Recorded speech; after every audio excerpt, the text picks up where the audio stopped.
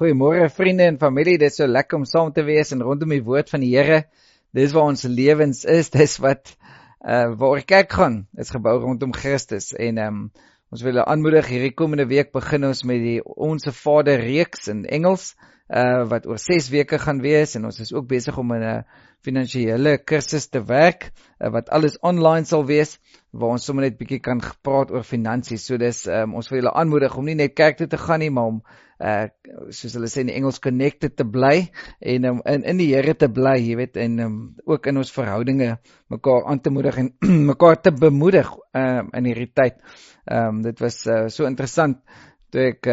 buite gaan draf het, om net te sien hoe mense net uit hardloop, en dit is soos asof klomp mense vrygelaat het. Jy weet, en dis bietjie waar ek gaan praat vandag, want ons skryf, en ons gaan kyk na Efesiërs 3. Nou die agtergrond is Paulus wat vir 'n groep kerke skryf, is nie noodwendig die kerk in Efesus nie, want daar het hy volgens Handelinge 19 amper 2 jaar gebly, en hy was baie intiem betrokke by die mense. So dis 'n bietjie 'n onpersoonlike brief, maar dis 'n ongelooflike brief rondom die evangelie en wat hy sê en hoe hy dit sê. Hy's nie baie persoonlik nie, soos ek sê, so met ander woorde, baie mense sê dit was nie noodwendig aan daai spesifieke kerk nie, maar in 'n groep kerke geskryf. Maar die waarhede wat hy begin mee om te sê wie Christus is en wie ons is in Christus, is net so ongelooflik, jy weet, om te sien dat die kerk en die eenheid in die kerk en die lewe wat ons met mekaar het, daar is net iets so geestelik daaraan verbonde. Dis nie net 'n natuurlike familie nie, ons het 'n geestelike familie, en dis hoekom ons mekaar so mis, en ons mekaar, jy weet, net die saam worship en om saam te aanbid is so belangrik. Maar ek wil vir ons lees, bid, en dan gaan ons begin in Efesiërs 3 van vers 1 af. Ons gaan die hele hoofstuk lees, en ook die eerste paar verse van hoofstuk 4. So kom ons bid saam. Dankie Here vir u teenwoordigheid, dankie Heilige Gees, dat u die tronkdeure vandag kom oopmaak van ons harte, van ons emosies, van ons, dat ons kan instap in die volheid en die vryheid van Christus af. En Here, soos wat ons by u woorde kom sit, Here, kom maak ons totaal vry, sodat ons u kan ken, en Here kan weet wie u werklik is, in Jesus naam. Amen. So kom ons lees saam in Efesiërs 3 vers 1. Om hierdie rede is ek, Paulus, die gevangene van Christus Jesus vir julle wat heidene is. As julle ten minste gehoor het van die bediening van die genade van God wat aan my verleen is vir julle, dat hy aan my deur 'n openbaring bekend gemaak het, die verborgenheid, soos ek tevore kortliks geskryf het, waardoor julle, as julle dit lees, my insig in die verborgenheid van Christus kan instap, soos ek tevore geskryf het. Wat aan ander tye aan die mensekinders nie bekend gemaak is nie, soos dit nou aan sy heilige apostels en profete geopenbaar is deur die Gees, naamlik dat die heidene mede-erfgename is, en medelede van die liggaam en mede-deelgenote aan sy belofte in Christus deur die evangelie, waarvan ek 'n dienaar geword het, volgens die gawe van die genade van God wat aan my gegee is, ooreenkomstig die werking van sy krag. So, is 'n mondvol waarmee hy begin, maar hy sê, ek is 'n gevangene aan Jesus en aan die roeping van Jesus op my lewe. Ons het 'n bietjie gepraat daaroor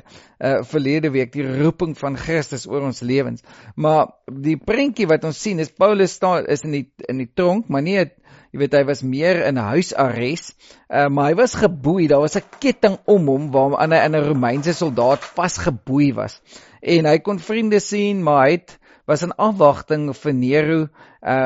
se bevel oor sy lewe, en hy was 'n gevangene. Hy kon nie net doen wat hy wou nie, maar jy sien hierdie prentjie van hierdie ketting waarmee hy vasgebind was aan hierdie Romeinse soldaat, en hy kon nie eintlik weghardloop nie, hy kon nie, daar was iemand wat heeltyd naby aan hom was, wat moes seker maak dat hy nie kon wegvlug nie. En dis die prentjie wat hy dan sê, nou in hierdie prentjie waar hy so al vasgebind is, sê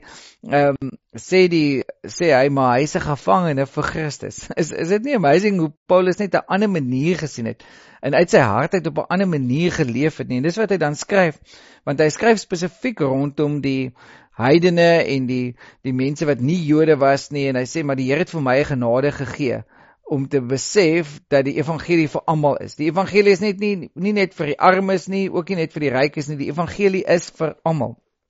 En so, wat hy dan aangaan, is ongelooflik, want hy sê, luister, dis nie omdat ek so smart is, of omdat ek so fancy is nie, maar hy sê so, aan my, die geringste van al die heiliges, is hierdie genade gegee, om onder die heidene die evangelie van die naspeurlike rykdom van Christus te verkondig, en vir almal aan die lig te bring wat die gemeenskap is van die verborgenheid wat aan die alle eeue af verborge was in God wat alles geskaap het deur Jesus Christus, sodat nou deur die gemeente aan die owerhede en magte in die hemele en die menigvuldige wysheid van God bekend gemaak kan word, volgens die ewige voorneme wat hy opgevat het in Christus Jesus onze Here, in wie ons die vrymoedigheid en die toegang het met vertroue deur die geloof in hom. Daarom bid ek dat jy nie moedeloos word by my verdrukkinge ter wille van julle nie. So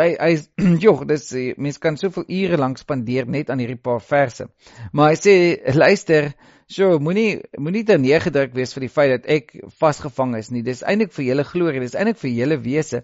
Maar hy skryf hier tussenin, dan sê hy, maar die kerk van Christus, die gemeente, het God kom oprig. Hierdie ongelooflike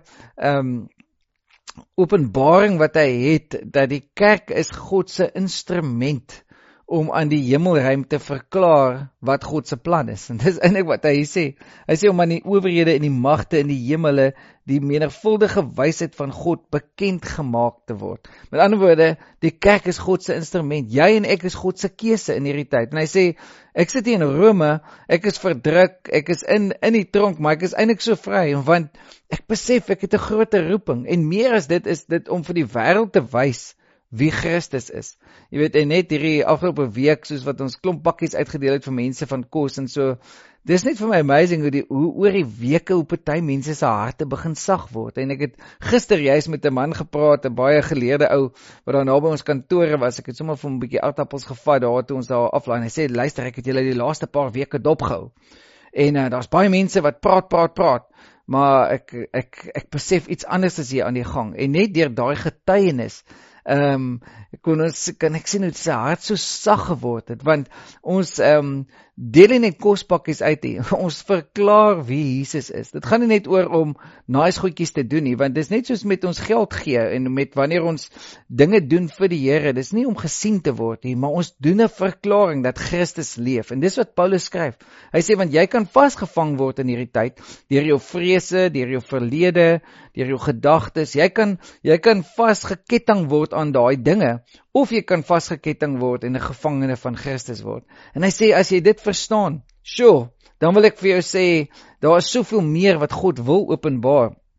Hy sê, luister, dit is nie omdat ek so fantasties is nie, maar wat ek wel vir jou wil sê is, God het vir my genade gegee om dit te verklaar. So hy gaan aan en hy skryf oor dit, en hy praat van dat God die magdom en die heerlikheid en die krag, en hy bid dan 'n gebed oor ons, en hy sê, luister hierso, dat julle nie moet moedeloos word, en dan die volgende klompie verse wil ek julle aanmoedig, dis eintlik wat jy oor jouself en jou familie en oor die kerk moet bid, 'n paar verse, hoe hy ook ons bemoedig, want hy sê, daarom bid ek dat julle nie moedeloos word, by my verdrukking ter wille van julle nie. Dit is julle eer. Om hierdie rede buig ek my knieë voor die Vader van ons hemel, Here Jesus Christus, van wie elke geslag in die hemele en op die aarde sy naam ontvang, dat hy aan julle mag gee na die rykdom van sy heerlikheid, om met krag versterk te word, deur sy gees in die innerlike mens, sodat Christus deur die geloof in julle harte kan woon, julle wat in die liefde gewortel en gegrond is, en julle in staat kan wees om saam met al die heiliges ten volle te begryp, wat die breedte en die lengte en die diepte en die hoogte is, en die liefde van Christus te ken, wat die kennis oortref, sodat julle vervul kan word tot al die volheid van God, en aan hom wat mag het om te doen ver bo alles wat ons bid, of wat ons dink, volgens die krag wat in ons werk, aan hom die heerlikheid in die gemeente in Christus Jesus, deur alle geslagte tot in ewigheid. Dit is 'n mondvol, maar hy skryf hier so, ek bid dat julle innerlik versterk sal word. Ek bid dat julle vertroue sal hê om voor hom te staan. Ek bid dat julle hom sal ken, maar meer is dit, dat julle gewortel en gegrond sal wees in sy liefde. Onthou, deel van ons tema van die jaar, dit het nog glad nie verander nie, is om gehoorsame disippels van Christus te word, wat gewortel is in Christus. En dis wat hy ook hier sê, ek bid dat julle 'n openbaring sal hê van sy liefde. Want dis nie net die doel van Christus nie, dis nie net die visie om hom te volg nie, dis meer as dit, dat julle sal besef, dat julle vasgeketting kan word aan hy liefde, vasgeketting kan word aan Christus self, en sy roeping oor julle lewe, want so baie mense in hierdie tyd verloor die fokus van waaroor hulle geroep is, en so baie mense verloor, jy weet, die paadjie, en ek onthou ons het een keer hier die Transkei gery, jy weet, in laas jaar, ons was op pad na 'n troue toe, en die GPS vat ons toe hier af, en toe ons weer kyk, is ons hier in 'n modderbad, en die bakkie begin gly, en ons is daar uit, en ons is daar, jy weet, ons sit daar vas, en die ding gly net, en ek sien al later aan hoe hierdie ding hier by 'n afgrond gaan aangaan, hier in Transkei,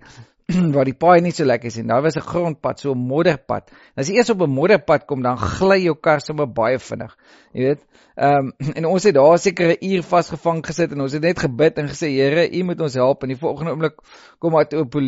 twee polisiemanne daar aan met hulle bakkie, en hy sê vir my, nee, ry net so, jy weet, en ek dink toe net, nee, daar is nie 'n manier ek kom hier uit nie, ek sê vir hom, nee, ry jy weet, en hy gaat hy af, gaan so woep, en soos hulle sê, in die Engels, drif die kar hier deur, jy weet, het is nie 'n vol gewees, en hy draai maar om, en hier gaat hy weer uit by die wal, en nou is hy uit, jy weet, so 500 meter pad, en ek dink, jy weet, ek sal het nooit in my lewe gemaak het, maar sien, as ons die pad verloor, die pad byste raak, dan is dit so maklik om ons gedagtes gevangene te wees, die vrese van die verlede, die vrese van die toekoms, wat dink die mense, of gaan ek ooit weer vriende hê, of is ek diep eensaam miskien, maar sien, jy kan 'n gevangene raak vir soveel dinge, maar dis die vryheid van Christus wat dit kom losbreek oor ons lewens, en dis die krag van die evangelie. Jy weet, ek hou van wat die engel sê, Jesus het in Lukas 4 vers 18 gesê, I came to set the captives free. Ek het gekom om die gevangenes in die tronkdeure oop te maak, dis hoekom hy gekom het, nie net sodat ons hemel toe kan gaan nie, maar dat so totaal vry kan wees, jy weet, en kom ons sê dit maar vir mekaar, jy weet, ek dink baie mense het hierdie week toe hulle nou gehoor het, maar hulle kan nou 'n bietjie gaan oefen, en so, het ons almal uit op die strate, almal is soos half, daar uitkom, daai manier van, jy weet, ek is nie meer vasgebonde tot my huis nie, jy weet, mense het gaan oefen, wat ook nooit van tevore nie, ek het soveel honde gesien, jy kan dit amper nie glo nie, jy weet, en mense is uit hulle huise uit, en baie het seker nie eens geoefen nie, maar net loop staan, om net buite te wees, en vast licht kan kry, maar kom ek vra vir jou, wat was die gevoel, toe jy dit ervaar het, is net soos half, ek was nou soveel weke vasgevang, nou, hoeveel te meer is daar nie 'n geestelike vryheid in Christus nie, en kom ons gaan nie vir die natuurlike vryheid, en kom ons dink nie net heeltyd van, okay, as die lockdown verby is, of as ek, dink eerder aan van, wat het Jesus kom sterf voor, en meer is dit, is ek wil 'n gevangene raak vir sy doel, vir sy koninkryk. Ons staan op die rand van een van die grootste herlewings, maar dit is alles af van wat in ons harte aangaan. Alles hang af van, gaan ons toelaat dat die verlede en ons eie vrese ons vasvang, of gaan ons instap in die vryheid van Christus? En dis dan wat hy ook bid, hy sê, ek bid dat julle sal nie vasgevang word in daai dinge nie, maar dat julle gewortel en gegrond sal wees, en dat julle aan hom wat mag het om te doen ver bo alles wat ons bid of dink, volgens die krag wat in ons werk. Hy het die mag, hy het die krag om dit te doen. En dan die laaste gedeelte wat ek wil op fokus is in Efesiërs 4 van vers 1 af. Hy sê, ek vermaan julle dan, ek die gevangene in die Here, om te wandel waardig die roeping waarmee julle geroep is, met alle nederigheid en sagmoedigheid, met lankmoedigheid, terwyl julle mekaar in liefde verdra en ernstig strewe, om die eenheid van die gees te bewaar deur die band van vrede. Sien, hy praat nie van 'n eenheid waar ons almal dieselfde moet lyk nie. Hy praat nie van hy praat van 'n eenvormigheid nie, hy praat van 'n eenheid in Christus, want ons is verskillend as mense. Maar hy sê, luister, ek vermaan julle. Hy sê in die hoofstuk vers 14 van die vorige hoofstuk, dan sê, luister, ek gooi myself op die grond voor Christus neer, waar meeste van die Jode gestaan en gebid het hy sê, ek buig my knie voor die Here Jesus Christus, en ek bid hierdie dinge vir julle as die kerk, sodat julle sal opstaan in die volheid van Christus, sodat julle sal opstaan in wat hy kom doen het. Jy weet, en ek het hierdie week, was dit vir my so uitdaging, ek het 'n paar sermons online gaan luister van 'n paar ander predikers, en party van hulle groot is, en party van hulle internasionale, en jy weet, in hierdie een groep was so fancy media, alles was so amazing, alles was, jy weet, want hulle het nou die afgeneem, terwyl hy nou gaan inkopies doen het, en goeders, en in sy kar, en al hierdie goed, en ek het aan die einde gestaan, ek dink, maar hoeveel skrif was actually hier, en waarmee bemoedig hy mense eintlik om beter te voel, om net uit te kom uit hulle omstandighede, en weer net jou omstandighede te laat verander,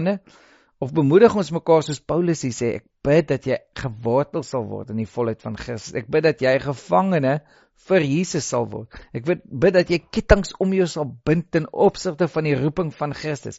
Dat jy besef, maar net soos Paulus hierso, en dis hoekom hy sê, ek vermaan julle as 'n gevangene van Christus, om te begin leef soos Christus, om te begin stap en wandel in die roeping van Christus, om nederig te wees, en om lankmoedig te wees, en om sagmoedig te wees, en om in te stap in die beloftes van God. Dis amper hy daag hulle uit, en dis wat hy in die volgende 3 hoofstukke van Efesiërs doen, is hy sê, word soos Christus, en dan stap in Christus, en begin doen oorlogvoering, en besef dat jy deel het van daai roeping om te verklaar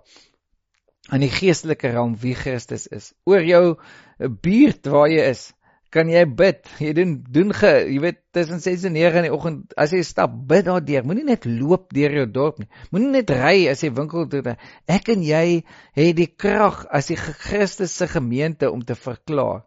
jy weet, wie hy is. Nie net om nice te wees en om nice goed te doen nie, want jy kan ter duisende kospakkies uitdeel, maar dit beteken nie, jy het 'n geestelike impak op mense se lewe nie. Jesus het gekom om die kettinge oor ons lewens te breek. Jesus het gekom om ons vry te maak van die leuns van die verlede. En dis wat ek ons weer mee wil uitdaag, want ons identiteit is nie in of ons in die tronk is, of ons buite rondhardloop, ons identiteit is nie in dit. En dit is wonderlik as ons dit kan doen. Ons identiteit is in Christus. En daarom skryf Paulus, dis 'n massive voorreg. Dis 'n massiewe voorreg om God te dien, om hom te aanbid, om te kan gee, om die voorreg te hê om vir ander te kan gee, om vir die kerk te kan dien, en ook vir die kerk te kan gee, want die kerk is God se bruid.